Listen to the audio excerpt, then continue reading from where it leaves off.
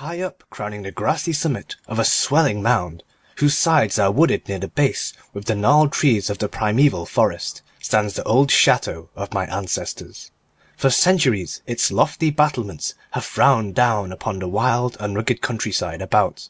serving as a home and stronghold for the proud house whose honoured line is older even than the moss-grown castle walls. These ancient turrets, stained by the storms of generation and crumbling under the slow yet mighty pressure of time, formed in the ages of feudalism one of the most dreaded and formidable fortresses in all of France. From its machicolated parapets and mounted battlements barons, counts, and even kings had been defied, yet never had its spacious halls resounded to the footstep of the invader. But since those glorious years all is changed.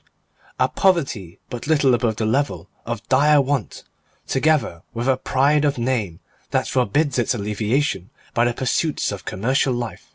have prevented the scions of our line from maintaining their estates in pristine splendour,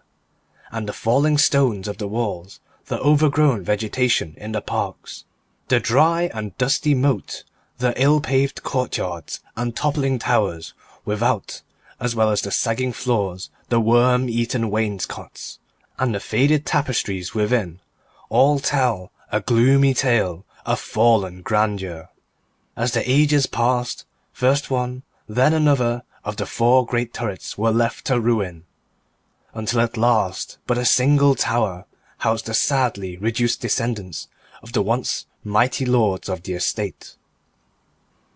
It was in one of these vast and gloomy chambers of this remaining tower that I, Antoine, last of the unhappy and accursed Comtes de C, first saw the light of day 90 long years ago. Within these walls, and amongst the dark and shadowy forests, the wild ravines and grottos of the hillside below, were spent the first years of my troubled life. My parents I never knew.